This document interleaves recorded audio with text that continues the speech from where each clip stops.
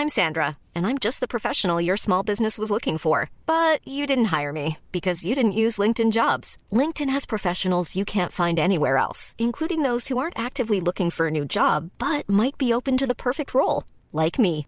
In a given month, over 70% of LinkedIn users don't visit other leading job sites. So if you're not looking on LinkedIn, you'll miss out on great candidates like Sandra. Start hiring professionals like a professional. Post your free job on linkedin.com/people today. Spring is my favorite time to start a new workout routine. With the weather warming up, it feels easier to get into the rhythm of things. Whether you have 20 minutes or an hour for a Pilates class or outdoor guided walk, Peloton has everything you need to help you get going. Get a head start on summer with Peloton at onepeloton.com.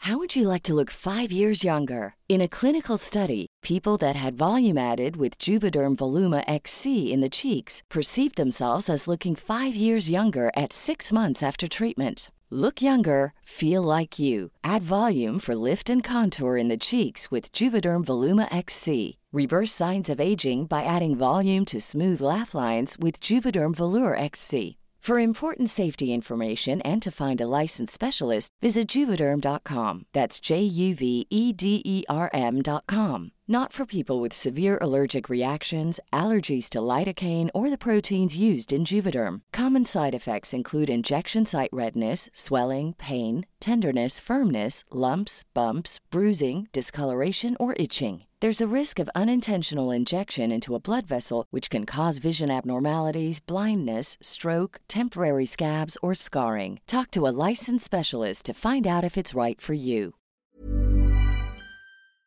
Loyalty to Rangers is what binds us. And together, we are stronger. Launching for the 2021 season, the MyJers membership programme is a new way to get even closer to the club you love. It's the one place where you can access benefits like ticketing priority, club discounts, and exclusive competitions and experiences. There's even a limited edition welcome gift when you join. Visit rangers.co.uk/myjers to join today. Always Rangers, always loyal, always rewarded.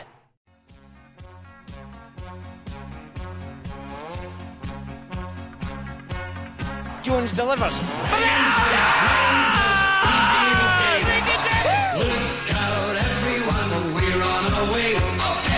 Manchester, brace yourself.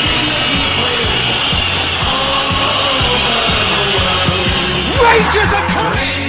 Rangers, easy, okay. I fancy us very strong. Again, I've got the battle fever on, but I fancy the Rangers to win it.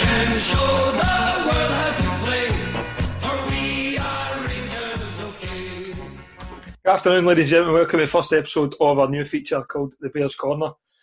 We'll try and cover topics which are relevant to Rangers of today. Obviously, we're kind of struggling at the minute because, well, there is a lot to talk about, mind you, because there is chocolate medals getting dished out and stuff like that. But we need to kind of touch on the Rangers side of things, and obviously once the games start back, it'll be a bit easier. So we've decided today to look back on the season that's just came to a conclusion prematurely, really, really quickly for some weird reason, and we'll go for there. So today, joining me, making his second appearance, we've got Baz Bowski. Afternoon, Baz, how are we doing? Good afternoon, Scott. Thanks very much for having me back on. I thought this time I would at least brush my teeth and give my face a wash, because the first time I was on, Darren, I didn't know it was going to be like a visual thing. For some reason, I had it in my head it was just an audio podcast. So I just throw up with my slippers and I'm drinking tea and I've got my pyjamas on and all that. So I'm a wee bit more prepared this time, Scott. Thanks, mate. Making his debut on a podcast today, we've got Darren Boyle. Darren, how are we doing? All right, mate. Thanks for having me on. Really appreciate it. No bother, mate. No bother. It's a pleasure. Baz, again, is decked out in Castor gear. I bottled it today, mate. I was going to wear the Castor hoodie that I got, but it's too warm. Do you know what, mate? That's why I ended up going out and buying a couple of T-shirts. And I made an arse of it. For some weird reason, I ordered a small and a large. I've no idea how I done it. And I put some pictures up on Twitter, and people noticed it right away, and they're like, Baz, why have you got a small and a large? And I never knew. And I went, I'm thinking they've sent the wrong one, and then I went back and checked my order. So I've got a small and a large, but the small actually fits no bad. But I think the large is ideal for this lockdown situation. Once we get back to work and I get back to the gym and get fit and all that, then I'll try and squeeze into the beer one. But it is good, because obviously that's the first I think Castor sent us a hat and a hoodie, and to be honest with you, the quality is unbelievable, man. I know it's pricey, I get that, but it's, as you said in the last week, Baz, when you're getting that wee bit extra quality though, sometimes you don't mind paying that wee bit extra for it. Agreed. I think it was. I think that the fits are pretty. The sizes are pretty standard sizes. You know, you get some labels and it's like a large, but it feels more like a medium or whatever. I think the sizing's pretty good, and I think, like you say, it's quality materials. They look good, and to be honest, I don't know if I would spend that money on a hoodie if they weren't going to sponsor the team. I know, but since they are, might as well get involved. Dan, have you had a chance to go on the website and look at some of their gear? I did, mate. I was on having a look. Like you're saying, I was a wee bit surprised with how pricey it was, but it's good to know that like the tops and stuff when they do come out have got to be like fairly priced for like your regular fan, because it is a bit pricey, like especially the new way it's going on, but it will be something that I'm looking at, and obviously going forward, it's a good brand in that. Obviously, I'm going to be looking at to buy it, Well, the amount of people I've spoke to that have listened to the podcast, etc., and then have went onto Castor's website and are actually toying with the idea, despite saying previously £165 for a hoodie, you're off your lead. They're now turning around and saying, well, hold on, this Bob's going to be the one that I'm going to sponsor, I'm going to make the kits for Rangers, so I will spend that. And I think that's kind of working for Castor already, early doors, you know what I mean? I've seen sorry, on you go, mate. On you go, mate. I was just going to say, I've seen the billboards and that already starting to pop up and stuff. We obviously Rangers and Castor, so they're keen. I listened to the podcast last week, and the guy does seem keen to get things rolling. So I think it's got to be a good partnership, to be honest. Aye. Well, see if you go back to their website. When I went on, when I first heard the first announcement, I think it was some journalist that broke the story. Then Andy Murray's mother said something. As soon as she tweeted something, I thought, right, I'll go on and have a look. And that's in order the first hoodie. It was a couple of weeks before Rangers made the official announcement, but you could pretty much get everything. And I went on the other day just to get a wee look, and there was all these t-shirts sold out, and even their caps as well sold out, which is a good sign, because it means everybody's taking an interest in their club, and everybody seems to be buying quite a bit. It'd be better once obviously Rangers. Or the Rangers gear comes out, because the money's going into the club as well as Castor, but it's definitely drummed up a wee bit of excitement, and I think people are looking forward to getting behind this company, because it's a partnership deal that's going to work, and I think people are excited about that prospect, because obviously, as we know, previous deals have been a shambles, and it came to the point where people were boycotting strips. We're not buying this, we're not buying that. Whereas this time, we can get behind it. You can spend your money with the confidence that some of the money is going to go back to the club. Aye.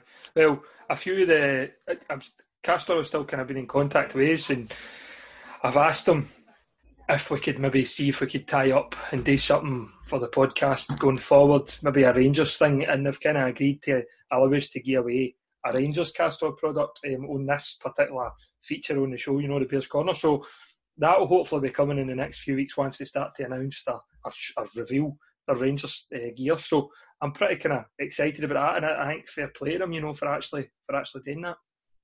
Have you heard anything when it's going to be? Heard anything when they're going to be releasing, or is it quite getting close to the chest kind of thing? A couple of weeks, I think they said, but who knows? Nobody really knows what's going on in this current climate, Davey. I mean, in terms of this lockdown and this virus carry on, everything's a wee bit up in the air. So you can understand why people won't want to make a commitment and come out and say it's coming out on the 16th of June. You know what I mean? Until you know 100%, you kind of need to keep your cards close to your chest a wee bit, I think. Aye. Well, this episode, obviously, we're going to look back at the season that's just concluded.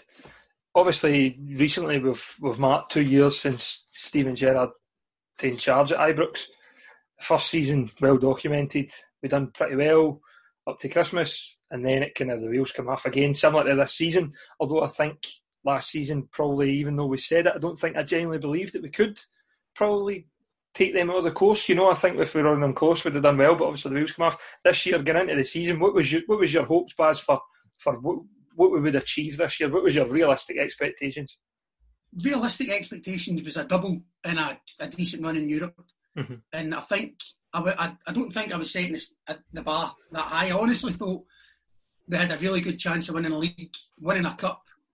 And to begin in the first half of the season, it looked like we were on track to meet the expectations.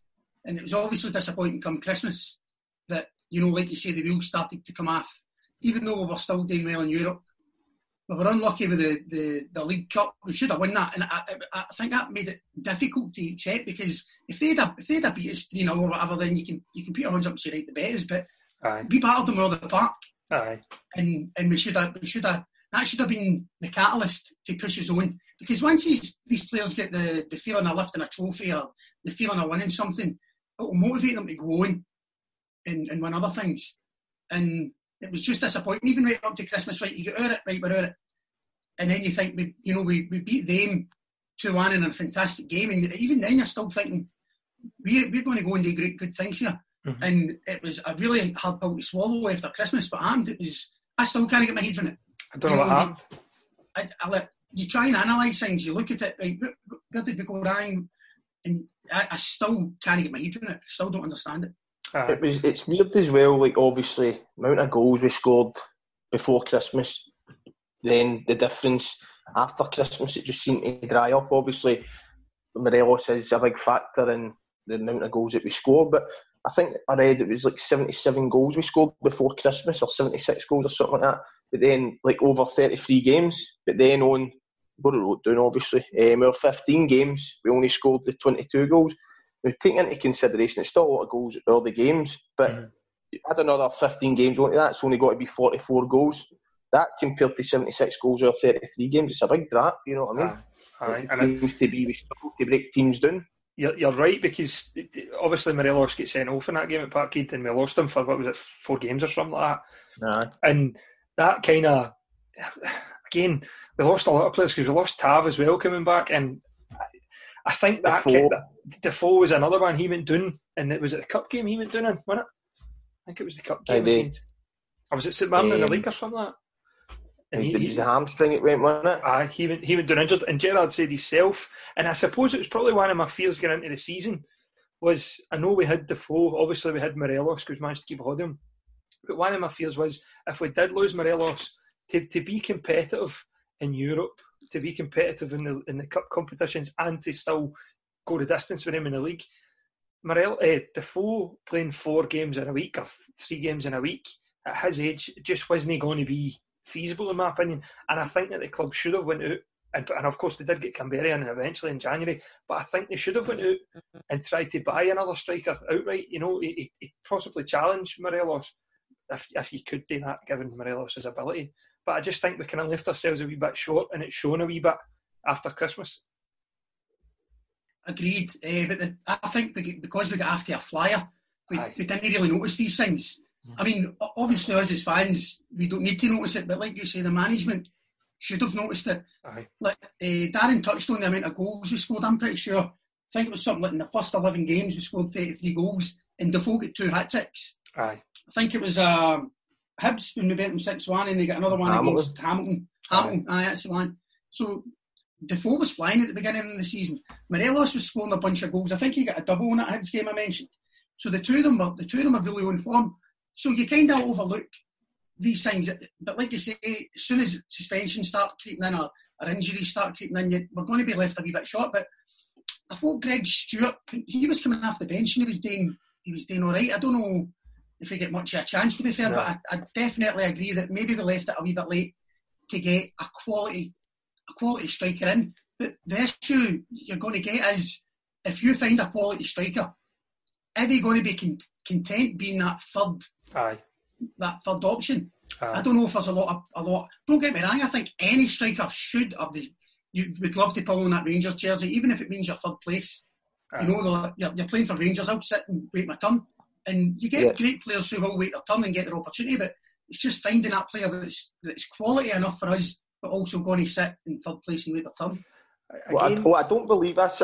See, when they let Lafferty go, I thought we'd have maybe got somebody in to cover. Maybe Gerrard just couldn't get what he was looking for at that point in time. So I don't think he would have been ideally wanting to get into the season without the third striker, or maybe thought that Stewart was good enough for the backup. Like he says, but I don't think Greg Stewart's had a long enough running the team. He does come on and looks the part, but I don't think he's had a consistent amount of games to show what he can actually do for us, which is a wee bit frustrating because I think he is quite a decent player and good for the team. Again, I don't want to praise them, but I feel as though Lennon went and got a plan B. He went with the 3 at the back and he went to 2 up front when Griffiths was fit again. And I feel as though with another striker in there, I don't know if Morelos can play with another striker because we've not really seen it much, and Morelos is, Morelos at the end of the day, it is about him at times. It is, I'm the man, and that's it. And that's understandable. I completely understand. He has carried us at times, and we wouldn't be in the league kind of title race up to the game at Parkhead without Morelos, and his goals that you've touched upon, Dan. But I don't know, I just feel as though maybe some games you could change it a wee bit. You could maybe go 2 up and I know there's different formations within the formation that we use, and Michael Beale's touched on that quite openly in a public forum about we don't play with 2 wingers, we play with 2 10s. And again, when we brought in Hadji, I don't know if we play Hadji as much as Hadji's a brilliant player, but I don't know if we play Hadji in the correct position to get enough out of him. To make him involved enough. Aye, because he kind of came in and they get put out in the right wing. Aye. And the thing is, we started changing the team quite a bit to accommodate Hadji to make sure. He's a quality player and it's a fantastic signing.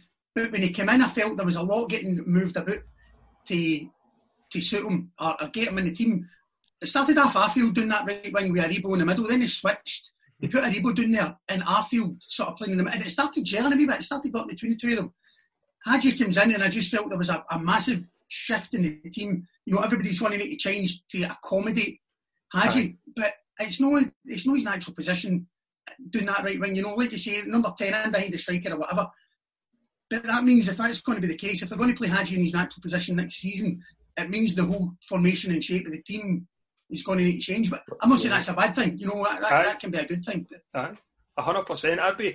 I'd be up for. I mean, Gerrard's formation that he's got, I like it. I think it's high press. I think he goes after teams, and I think in Europe you see the best of Rangers at times, and it's no coincidence that we've done so well in Europe because teams like to play out for the back like we do in Scotland, but we kind of then turn into the Kilmarnock, if you like, and we're allowed that opportunity to sit, hold and press them high up the park. And some of the teams can't cope with us when we do that.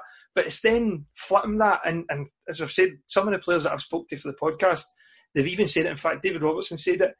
He said that one day he was playing on a Wednesday night against Juventus in the Champions League, and then the Saturday he was going to Firhill to play against Partick Thistle. He says, and you're buzzing against Juventus and you've got a job today and whatever. He says, but then you go to the Partick Thistle game, the shackles are off a wee bit, which he thinks great. He says, but the surroundings, it's cold, it's wet. He said, it's a different mentality. He says, and that's the key to playing for Rangers, is being able to get yourself up. And a perfect example for that is the Braga game, where Ibrox was absolutely unbelievable when Hadji scored his free kick and we get back to 3-2. We get back to winning 3-2, and then we go to, obviously we go the away leg, we come back for that and we get knocked out of the cup off of Hearts. And it's that whole thing of being able to turn it and be the team then that's in the ascendancy and know the team that's maybe holding with a game plan. But I think, nobody can, when we're at it, I think nobody can touch us, especially in Scotland. Like we're all ended it when we're at it. But again, I don't feel there's any middle ground with us. I don't feel like we're either at it or we're not. I don't think there's any. Like, I don't see us like we don't play badly and get the result. If we play bad, we either draw or we're losing the game. But when we're at it, we're trouncing teams. But that's the thing as well. We've not got the formations don't change enough for when we are playing not our best to grind out and get the result. And I think that's what we need. A couple of extra players as well to come in. Competition for places, a couple of changes, hopefully then, even when we're not at it, we're still grinding at the results. What was you getting to add? I agree with everything you just said there, Darren. The first half of the season, I thought, last season in particular, that was a major issue. One each against Hamilton or whatever, a team like that, and we couldn't finish it. I felt the first half of the season, we were starting to find a way to win games. For example, St Mirren, doing their usual, sitting in, and we couldn't break them down.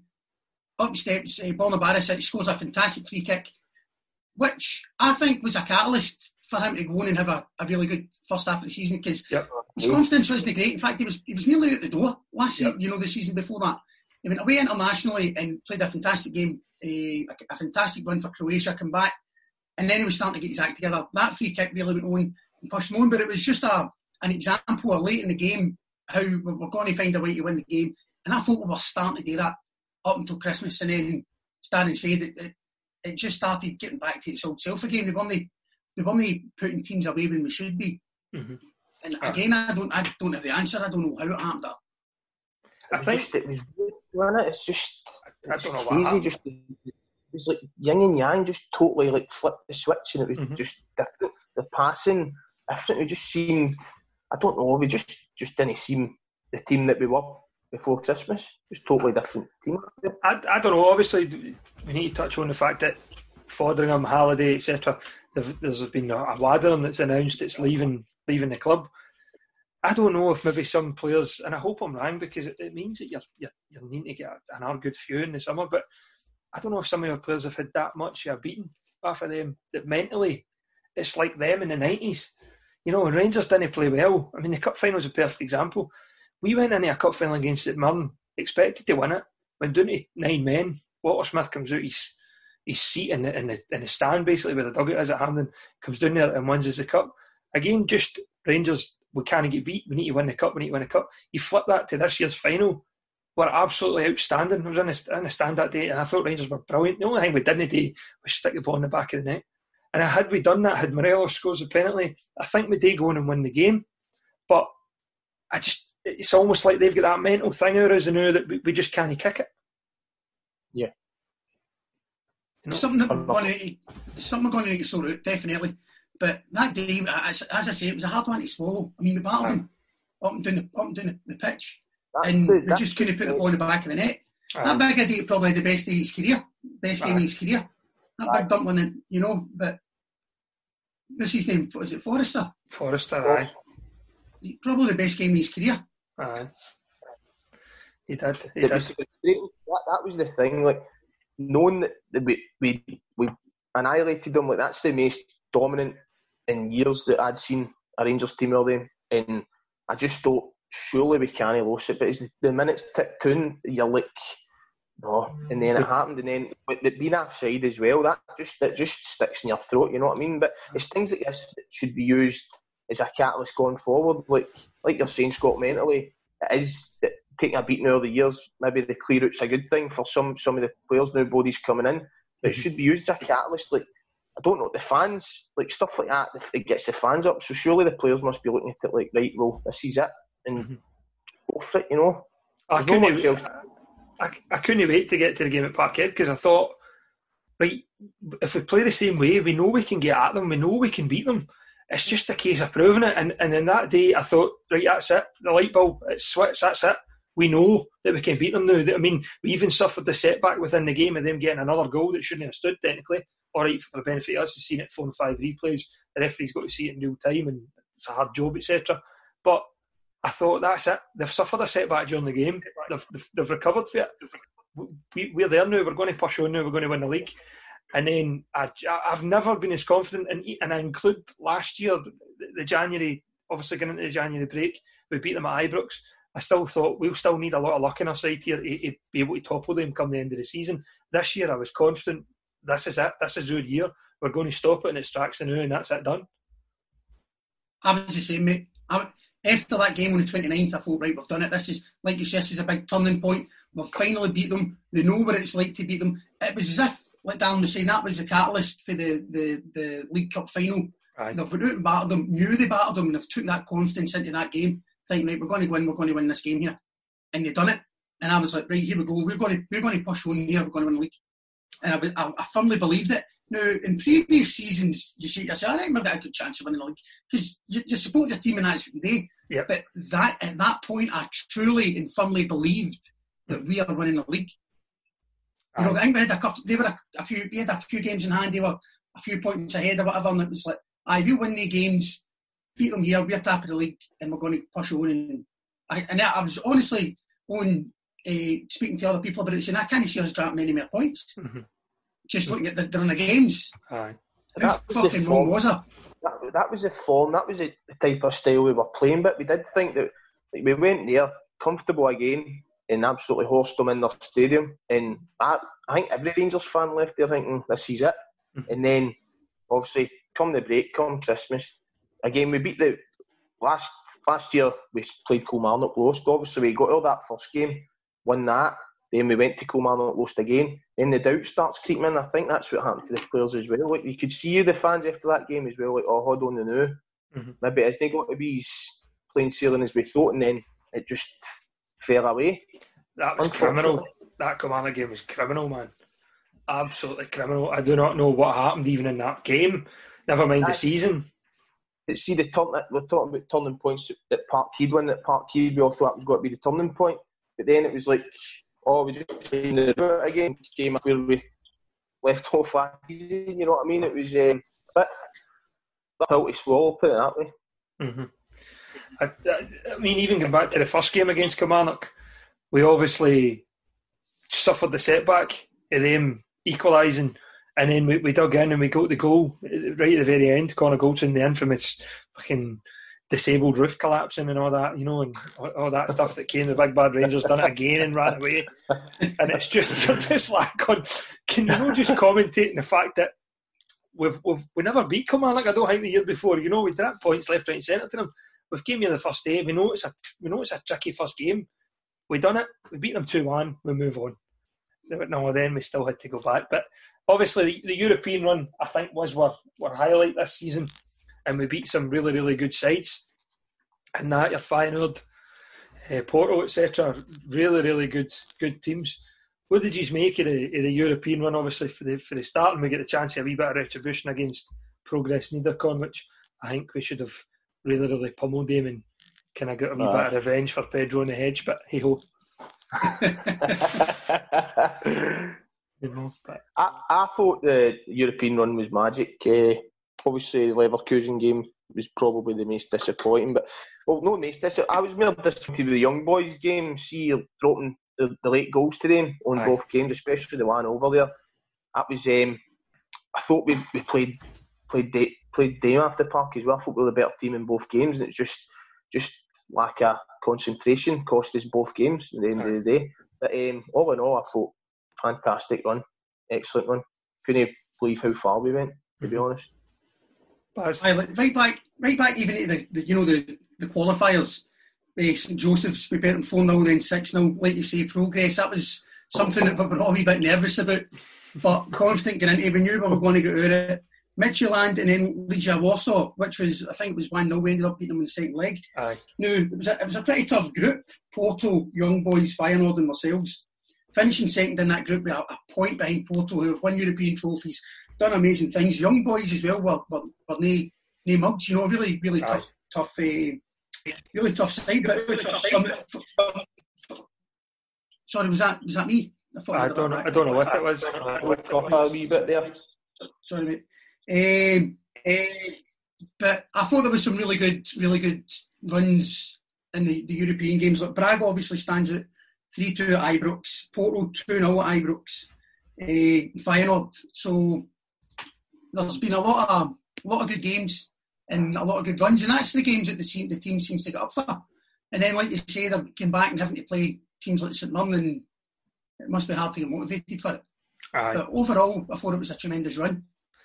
To be fair, we far kind of punched above our weight anyway. I mean, you touched on Porto. Porto were in the quarter-final of the Champions League the season before, you know what I mean? So to actually beat them, you know, at home, and we played well there as well. You know, we were worth our point, that's for sure. If not, maybe even taking the three, you know. Morelos, again, his goal at home was frightening, and his goal earlier, what a finish. But it's one of the ones where you were just thinking, right, that is it. It's typical Rangers. They build you up and build you up and build you up, and then the sucker punch is just so hard to take. And you think to yourself, why did I even bother? You know, because you get so buzzing. Your social media is that's it, man. Facebook, Twitter, everything. We're taking this. I mean, even the Europa League, you're sitting there going like saying, all right, Leverkusen are a good side. They're a really, really good side. But before we played them at Ibrox, you're going, we've done well in this competition. You know, you're going into it feeling a wee bit of buzz about it and going, you think we could do something here against them? Obviously, they showed their class in the end and they are a decent side. But, I mean, I even watched them at the weekend there, and they're different class to watch. They really are. They're different class to watch. It was no shame, and ultimately we would have went out against them. But it's just just one of the things. Obviously, the Scottish Cup we've touched upon. We come back for the Braga game. Everybody's buzzing. We go through it now. That night, actually, I was having an overnight in the missus with the tune, and I says to her, I'm not going to watch the game. I says, I'm going to have all my attention, whatever, that's it. I'm not watching the game.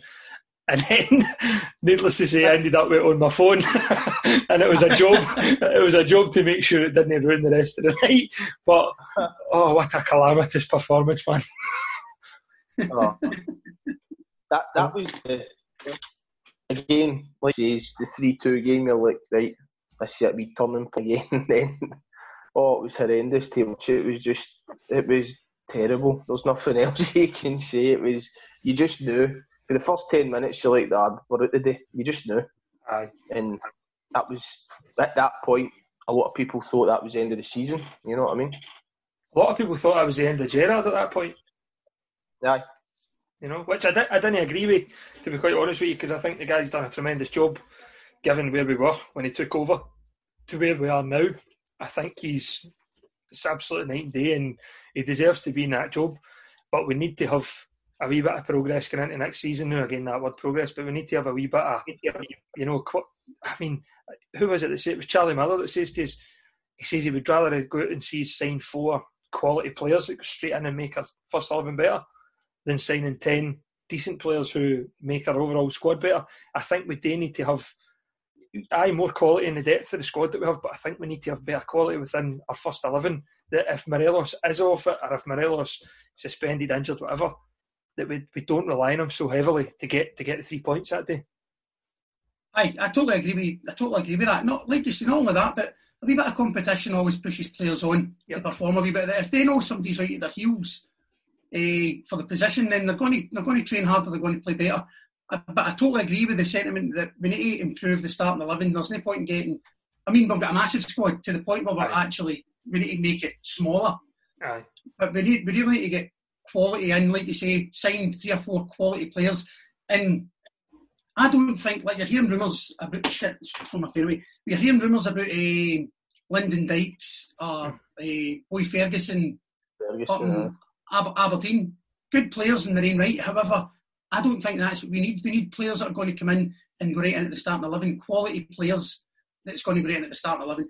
How many midfielders we go? You know, young Ferguson, if he comes in, you've already got Ryan Jack, Kamara, Davis, Arfield, Aribo. You've already got a bunch of players already in that position, so I don't see how it's going to benefit us going for a player like that. Lyndon Dykes, as much as he done great against them, couple of goals, and he's always looked fairly decent. Again, is he the guy that's going to push Morelos on and, you know, make him fight for his position? I'm not so sure he is, but like you say, I totally agree with the sentiment that we need to get 3, 4, maybe 5 quality players in there that are going to start. We need a right wing, I think, as well. I've even heard, you know, I know that Kent is interchangeable between the left and right wing. If you move him out to the right, it means you're going to need to put somebody in the left, and it's going to be somebody like Jordan Jones or something like that. Jamie Murphy, who I don't know what his future's going to be. Aye. But again, that's not making the starting 11 overall any better. No. I think you keep Kent out on the left and you get somebody else in that right wing to boost the starting 11. Like you say, I totally agree with what you're saying. We need to get some quality players in to make the starting 11 better and no expand the squad. It's a big season for Kenny. I think. Aye. You know what I mean?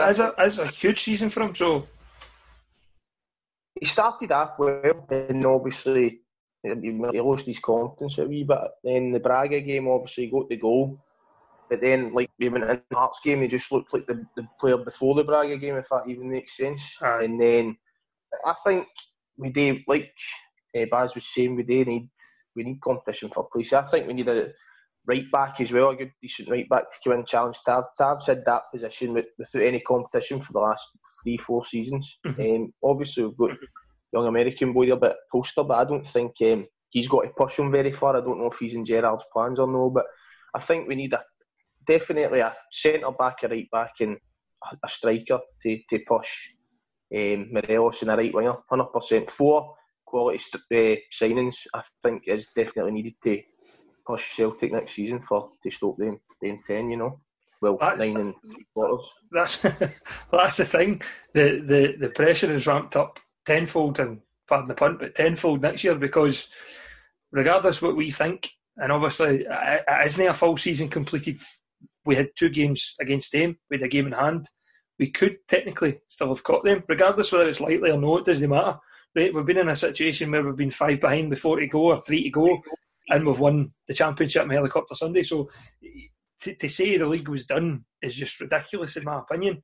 But next year they are going for 10 whether we like it or not, and we need to make sure that we have enough in reserve to stop it. Otherwise, you both of you go to Ibrox, you know yourself, it'll be a nasty place to play. And if people can't kind of cope the new, when things have really been relatively all right under Gerrard, you know, there's been pressure, aye, but it's not been ramped up to the point where we've seen under Pedro, we've seen under Warburton, we've seen under McCoy, Stephen. It's no turned that nasty way yet, and that's the way Ibrox can go, because as much as we are the great supporters in the world, it's hard to accept when we've been spoiled with so much success over the years, and when that happens, you'll separate the Rangers players for the people who shouldn't be at the club, you know, and your McGregors. I mean, I think Kenny Miller tells the story of the Ryan Jack goal when we beat them 1-0 and the dressing room's going nuts, and Alan McGregor's sitting his cell in the corner saying, why are you celebrating? We've not won it. All we've done is take 3 points off them. That's the mentality we need, the relentless mentality that goes, we might be ahead, we might have the advantage like we had at Christmas, but we need to push on now, we need to ram that home, we need to make sure we leave with a trophy. Aye, I totally get that, and that was one of the things why I was so confused, because if you look at, there was in that team, you had Alan McGregor, Stephen Davis, Jermaine Defoe, players that have won things, and they know what winning feels like, and that's why I was so confused as to how this is happening. But how the fuck are we taking this slippery slope when you've got leadership like that? Himself at Liverpool, you know what I mean? He inspired the comeback in the Champions League, Istanbul. There's so much there. Gary McAllister, a winner. You know, Michael Beale's been in part of the Chelsea, Liverpool, huge clubs down south that have won things, backroom staff under Mourinho, etc. There is so much quality in there, and leadership quality, as you said, Baz, that these sort of things shouldn't happen. That should not happen, especially not a club like us. Agreed, but I will add this as well. You, as a Rangers player, shouldn't need Gerrard, McAllister, Alan McGregor, Defoe, Stephen Davis to get you motivated to go out and pull that shirt on. That should be enough for you. Pulling that shirt on, going down that tunnel, simply the best playing, that should be enough for any player to get motivated. Mm-hmm. You shouldn't need all the superstars and winners to get you up for a game. If you can't get motivated, then I think you're in the wrong place. The thing with previous teams as well is that they had a core of Rangers supporters in there, and I think that's another thing we're missing. Now we've got Davis, we've got Jack, we've got McGregor, but you look at Walter Smith teams and all that, like through the years, like it was core Rangers players. They knew what it was like to play for the team, winners. No disrespect to Tavernier or players like that. They've came from teams where you're no needing to win every week, and it doesn't matter how long you've been there. Like they don't know what the club's about. You know what I mean? Maybe now they do, but like for me, McGregor, born and bred in it, you know what I mean? He's came through the ranks. That's how he's sitting in the corner of his cell, because he knows what it is like Baz was saying, to pull on that shirt. I still feel that the majority of the team don't grasp how big and how heavy the shirt is, you know what I mean? Like, it's to us fans, it's your life. But like, there's players in there that's just like, well, we've lost the game, need to go just try and win next week. Whereas I think it's still like with Gerrard and that, they're trying to like put it right through that you need win. Mm-hmm. But I still don't think a few players are grasping. I think they're still it's in one ear out the other, and it's just like, well, it's a bad result, just move on and take it next week kind of thing. And I think we need some Rangers men or people that know what the club's about, just to right through the centre of the team to make sure that we can push forward, you know what I mean? Grab the team by the scruff of the neck kind of thing. For the podcast... I mean, I don't want to... Sorry, on you go, Scott. On you go, Baz, on you go. I was just... I don't really want to start hating on Tavri. I don't want to turn it into that sort of thing, but I question, is he the man to be the captain of the team right now? The reason I say that, I can't remember what the result was. It was a very, very poor result. And he went off the pitch, and Andy Halliday had to come out and speak to the media about how bad it was. Andy Halliday didn't even play in that game. He didn't even come off the bench. Why is Andy Halliday having to come out and speak to the press and apologise for that performance? He's not even the captain of the team, but Hamilton game at Ibrox, wasn't it? I think after they beat us 1-0. I think I'm not 100% sure, but I think that might have been it. And it just goes to show Halliday's natural leadership, that he was willing to come out and stand up in front of a camera and apologise and basically take responsibility on behalf of the fans, on behalf of the players, because he understands what it means to the fans and he understands what it means to be a player. Like you say, some of them just don't get it, I think. Well, I spoke, obviously I announced it on Twitter, but I spoke to Kenny Miller and it'll be out in a few weeks, but Kenny Miller had said that game, and not to give too much away for it obviously, but that game that they beat us at Hampden, the 4-0 game where shit hit the fan with Murty and Miller and Wallace and all that, and Kenny Miller said that where he sat in the dressing room at Hampden was right in the middle. He says he doesn't know if it was number 9 because he was number 9. He'd half the team to his left, half the team to his right, etc. He said, and that day obviously Lee Wallace was out, club captain, but he was out. Miller was on the bench and Tavernier was the captain. Now, again, just echoing what Barry says, I don't want to turn into a hating James Tav thing, because it's no, James Tavernier's gave us a lot of good moments. Personally, myself, do I think he's, again, defensively, sometimes you can question him, but ultimately he's gave us a lot of good moments. But he sat there at that day, and Miller says he looked around the place after that game, and Tav made eyes with him as if, is somebody going to speak here? Now, for me, whether you're permanent captain of Rangers or no, you were the captain on that day. He should have been the one standing up there giving it loudly. Obviously, it fell onto the shoulders of Kenny Miller, and quite rightly so, because he was a senior player and he'd been there over the course of it.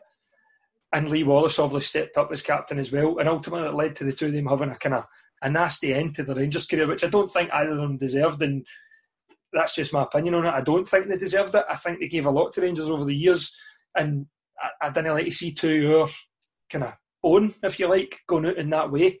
But it happened, and I just, even then, even talking to Kenny, I still don't know if there's that many in there, and talking to guys like, as I've said, Kenny Miller, Charlie Miller, David Robertson, I just don't know if we see enough of that. Where Rangers, we need to win. It's it's almost like the whole Warburton thing. Well, we'll learn from it and go again. No, we can't learn from it and go again. We need to make sure that when we go again, we've righted whatever wrongs there was, and we're going to get the points this time, or we're going to win the cup, or whatever it is. But it just worries me going into the season.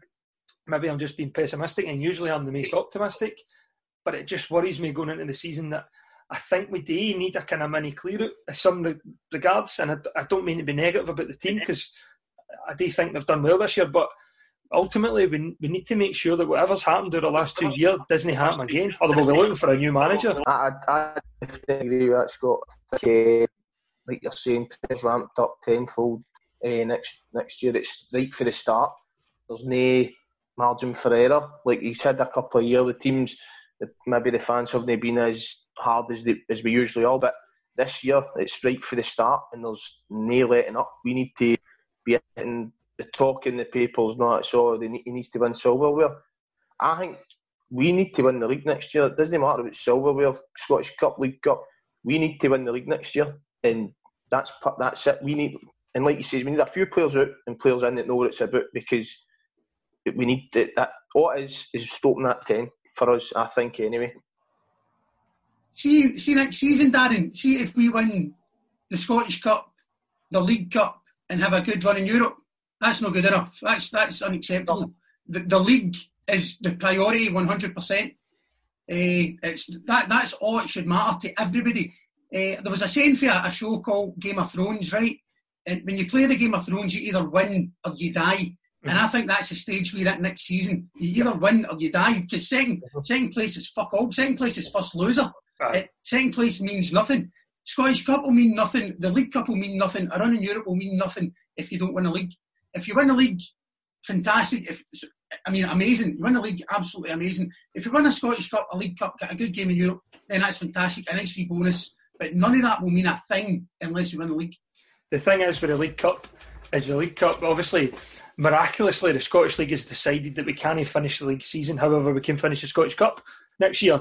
Now, whether that's to facilitate another treble for something. I mean, not to go into it, because obviously it's nothing to do with Rangers, but it's getting sidetracked slightly. Hearts might not even have the same squad, given the fact they might be going down. That's outrageous. I didn't even know that. That can't be allowed, surely to God. Do you know what I mean? That's madness to think that. That's all done there to facilitate and help, and, well, I suppose to allow one team to achieve something. That's it.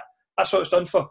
So for me, the League Cup, we need to win. We do need to win the league, and I would give everything up for the league, Europe included. But I think the League Cup becomes even more important this year than what it is in previous years, because it'll be the first cup to kind of wrestle back for them. And I think we need to get that psychological boost before we can then go and win the league. Because if we make it to a final again and end up getting beat after them, I don't know how some players recover for that. Do you know what I mean? I don't know how as a support. It's like, oh no, here we go again. And I think we do need to wrestle that League Cup back from. I agree with you. We will gear it all up for the league championship. Of course we would. But psychologically, getting that first trophy can then kick on to hopefully achieving the league championship, and that's ultimately that's a really good point. Really good point. So, is there anything else we want to bring up in regards to maybe the first half of the season? Obviously, we've touched a wee bit in the second half, but personally, I thought. Sorry, Darren, you go, mate. On the one you go back, mate. I'm looking at some stuff, mate. I thought like the rest, I thought like everybody else, it was a really good first half of the season. We done well. We were scoring a bag of goals. The four looked good. The team looked good. The team looked hungry. Right up to Christmas, we bet them. Amazing result. We were doing really good in Europe. Everything was going well, and then I don't know what happened, and it makes me sad thinking about it. It really does. I can't figure it out. And see if you've got a team that's playing shit, you go, right, that's the problem. We were missing the players. He was playing shit or whatever, but we never had any of that. You know what I mean? There was points where we had our full squad, and it just looked as if they weren't interested. I mean, we touched on Tav that earlier on, obviously, in a wee bit of negative. But Tav in that game at Parkhead, I thought Tav was absolutely a man mountain in that game. You know, nobody was getting by him. He was absolutely terrific. They all were.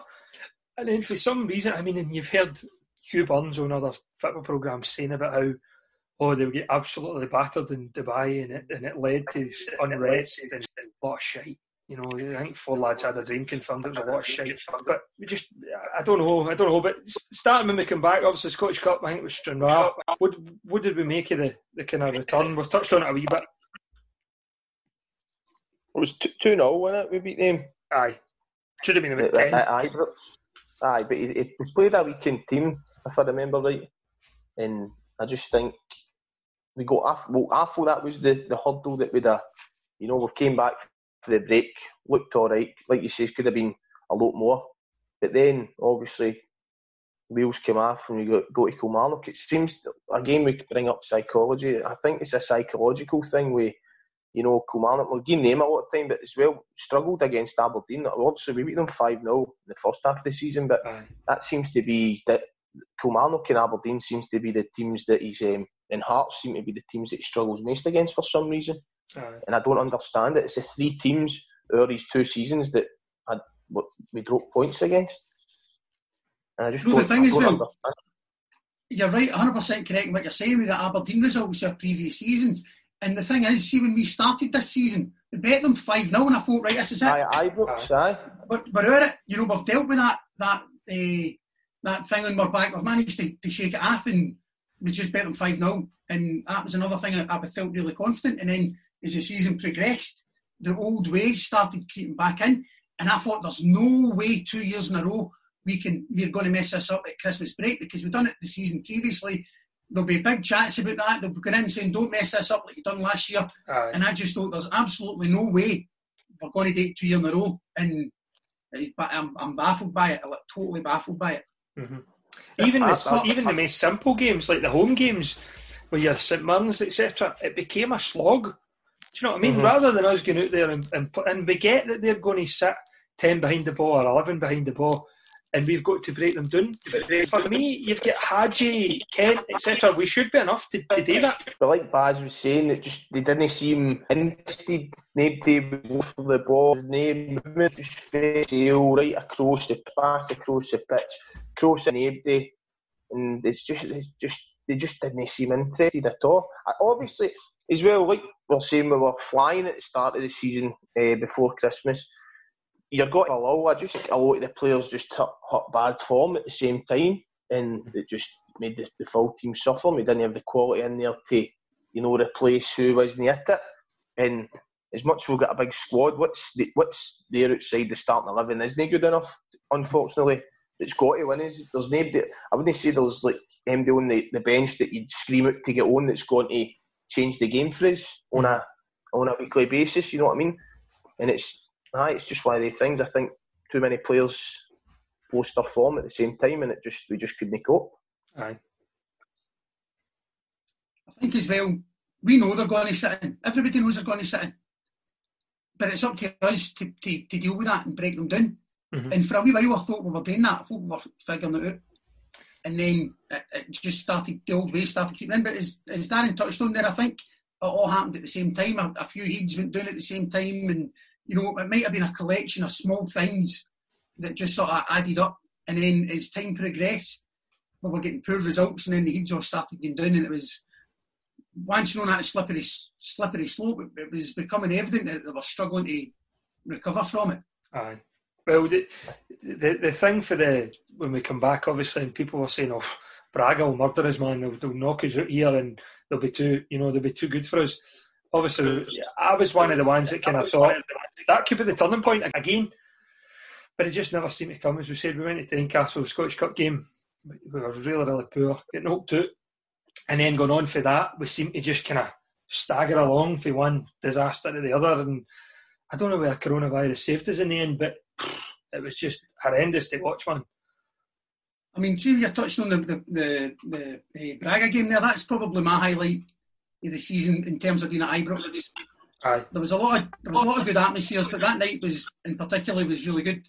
Obviously, it was the end of February, so the results weren't been great up until that point.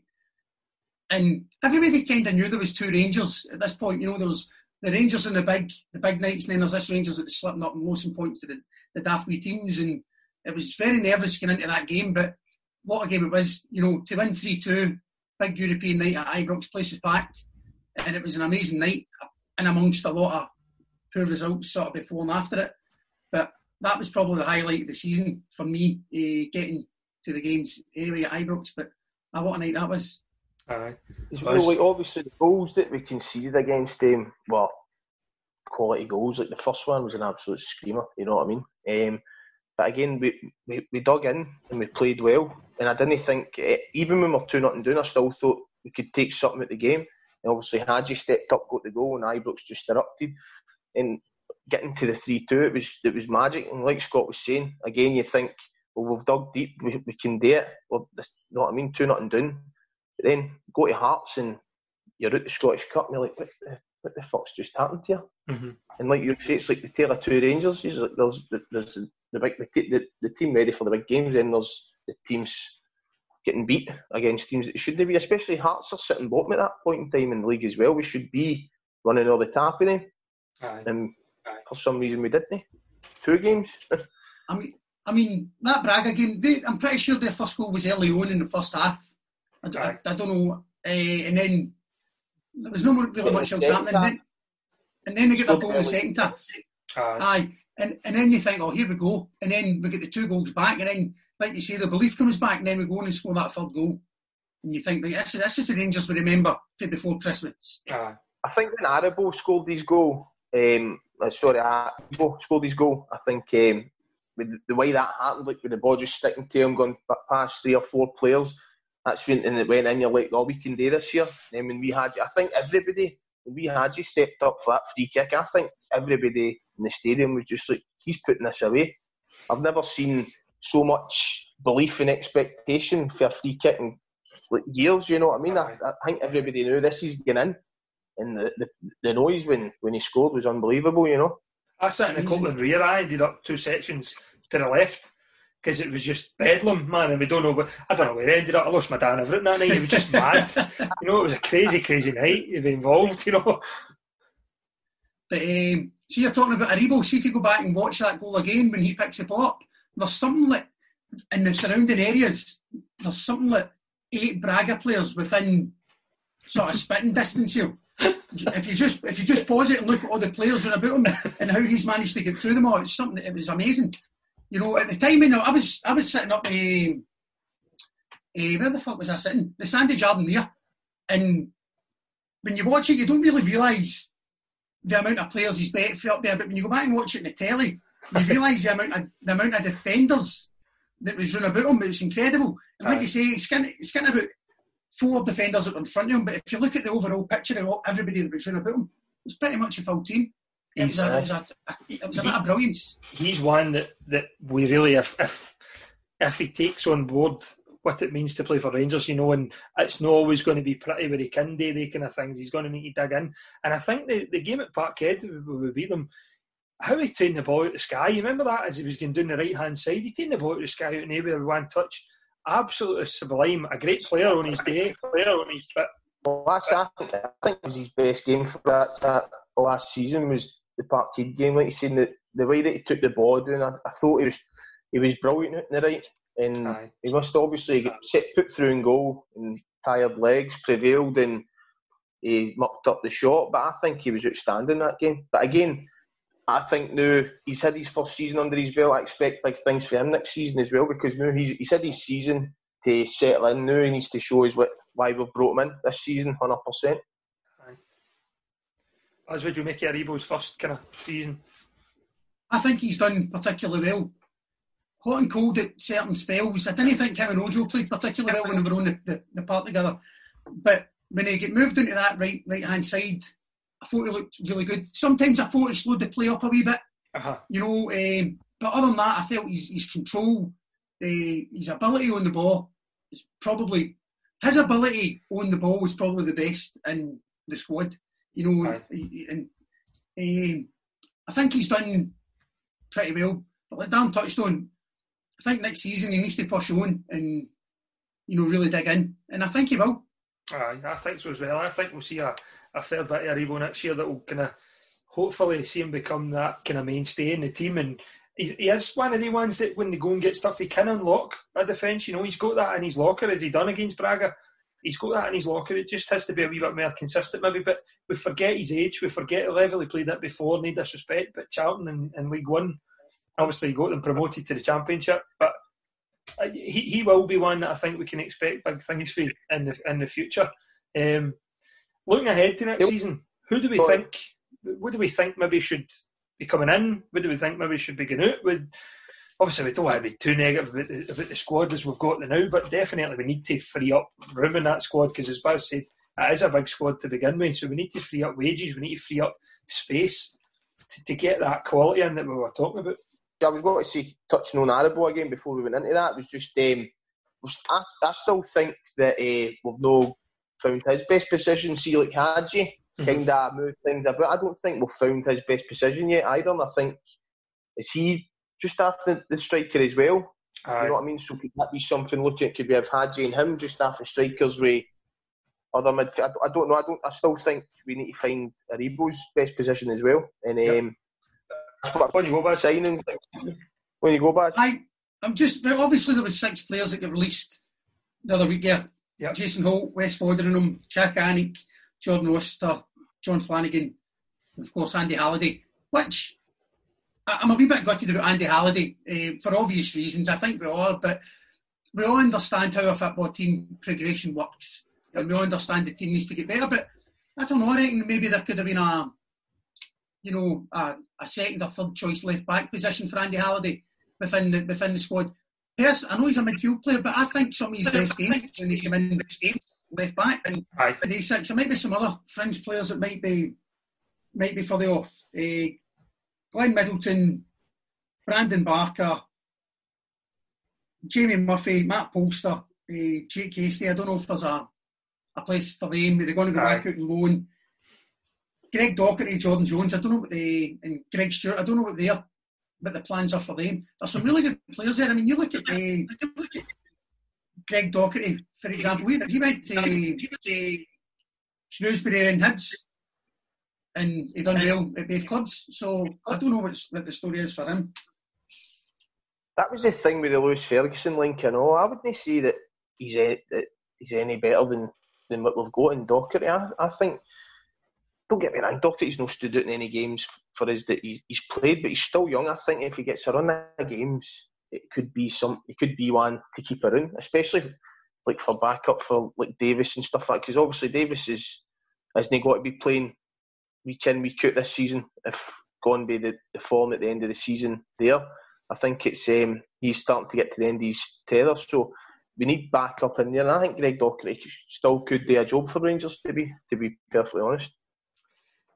Thing is, though, with Greg Docherty, you're talking about Lewis Ferguson. Lewis Ferguson has shown against Rangers how good he is, but it's the old saying: how do you do for Rangers? It's a lot easier to play against us than it is to play for us. And Docherty coming in, I don't think he's done anything particularly wrong when he's come into the team. I think he's been unlucky with the players maybe that Gerrard's brought in, that he's not had many a shot at it. But ultimately, that's Rangers, I'm afraid, and you need to stand out. Ready is relentless. Ready is fearless. Ready is fearing no foe. Ready for the next level? Renew your season ticket now and support Rangers into season 2021. Prices are frozen for next season and the renewals deadline is extended. Visit rangers.co.uk/renew to secure your season ticket today. Always Rangers. Always loyal. Just before we finish up, guys, there's kind of something I want to touch upon. We've got a partnership starting with BetBull, and it's going to kick in hopefully by the end of this week, maybe next week. We're just waiting on some graphics coming from BetBull themselves to announce it. We will have a link. BetBull are a social betting company. You go through into their community. We'll have a kind of community within them, and you can go in there and follow each other and tipsters, etc. And people who within our own wee community will have won, say, £100 that weekend. Right, they've won the most out of everybody. So they then are the people that we need to watch for next year and see what for next week. And see what they're doing. And we kind of follow on for that. And I think it'll be really, really good when the football starts back. Obviously, we've only got the Bundesliga starting back, but I think La Liga's coming back soon as well. So it'll obviously be the foreign stuff that we can talk about first and bet on first. And then hopefully when the English and the Scottish leagues start back, it'll start to grow a wee bit again, and we'll hopefully build up a decent wee community within our podcast. And I think we'll try and do a thing with the biggest winner each week. We'll try and mention them on this show, on this particular show. We'll give you what they bet on, what they won, etc., and kind of try and get a bit of publicity that way for it. So what's your thoughts on that? Obviously, it'll come at you first, Paz. What's your thoughts on that for obviously going forward? I think it'll be pretty decent for the podcast, a social side of it. 100%. I mean, anything that gets folk involved, and everybody likes a wee bet in that, but that sounds pretty good. Well done in putting that together. But it certainly adds that extra wee bit of excitement towards the weekend, and I think everybody gets involved with that sort of thing. And like you say, if there's like we're in wee community, I think it'll bring everybody together, and it'd be good to get other people's input on things as well. So well done. That sounds pretty exciting, to be fair. Dan, you get anything to add to that one? No, Baz nailed it in the heat there, mate. Everything he said, I totally agree with. It's good to have the community get the numbers up, and hopefully gets the podcast a bigger following as well, you know. That's it. It's trying to make sure that our kind of wee area within the podcast is kind of, we all have a wee community within each other. As I've said, it's for Rangers supporters, it's for normal Rangers supporters like us. We're not doing this because we think we're a better Rangers supporter than anybody else, which has been quite a prominent theme on Twitter, I would say, in the last week or so. There is, in my opinion, there's nothing more ridiculous than that sort of comment. This is all about making sure that we all stick together. We have enough enemies outside our club that to start fighting within, I think, is just madness. And hopefully, if we can have a wee betting community, we can have a laugh and a carry on. And obviously, we need to make sure we gamble responsibly, because we know that's a kind of big issue. But I think it'll be decent for the podcast and for Rangers sports in general. And hopefully, we can put bets on the game that's going to win us 55 next season. I'll be looking forward to that. Certainly looking forward to winning 55 and certainly winning a few bets. By the way, see when this thing happens with the betting, what I would recommend to anybody that watches this, if you see me putting a bet on put that bet on, but the exact opposite, right? So if you see, right, Baz is betting that, both go the opposite way, and I guarantee you'll make some money. Dan, are you much of a tipster? I'm no, mate, no, I'm the same as Baz. I'm not in any way a winner of coupons, mate, so don't copy me. I know, people go on with the horse race and all that, and I go, listen, I like to think I watch enough football that I know enough to put a bet on and win it, and I'm hopeless at a coupon on Saturday, so don't follow us three. I think that's about us then. Ready to wrap things up. Thanks very much for joining us in our first episode of the Bears Corner. Thanks very much to Dan, and thanks very much to Baz. We will be back next week with another riveting episode, shall we say. Cheers, and thanks once again. Cheerio. Rangers, easy, okay. Look out, everyone, we're on our way. Football is the game that we play all over the world. Rangers, easy, okay. Look out, everyone, we're on our way. We can show the world how to play, for we are Rangers, okay.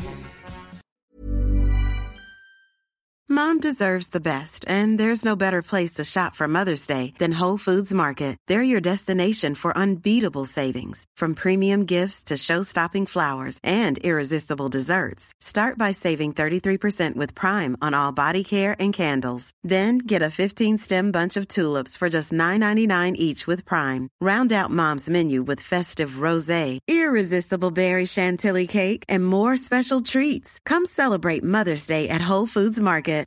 How would you like to look 5 years younger? In a clinical study, people that had volume added with Juvederm Voluma XC in the cheeks perceived themselves as looking 5 years younger at 6 months after treatment. Look younger, feel like you. Add volume for lift and contour in the cheeks with Juvederm Voluma XC. Reverse signs of aging by adding volume to smooth laugh lines with Juvederm Volure XC. For important safety information and to find a licensed specialist, visit Juvederm.com. That's JUVEDERM.com. Not for people with severe allergic reactions, allergies to lidocaine, or the proteins used in Juvederm. Common side effects include injection site redness, swelling, pain, tenderness, firmness, lumps, bumps, bruising, discoloration, or itching. There's a risk of unintentional injection into a blood vessel, which can cause vision abnormalities, blindness, stroke, temporary scabs, or scarring. Talk to a licensed specialist to find out if it's right for you.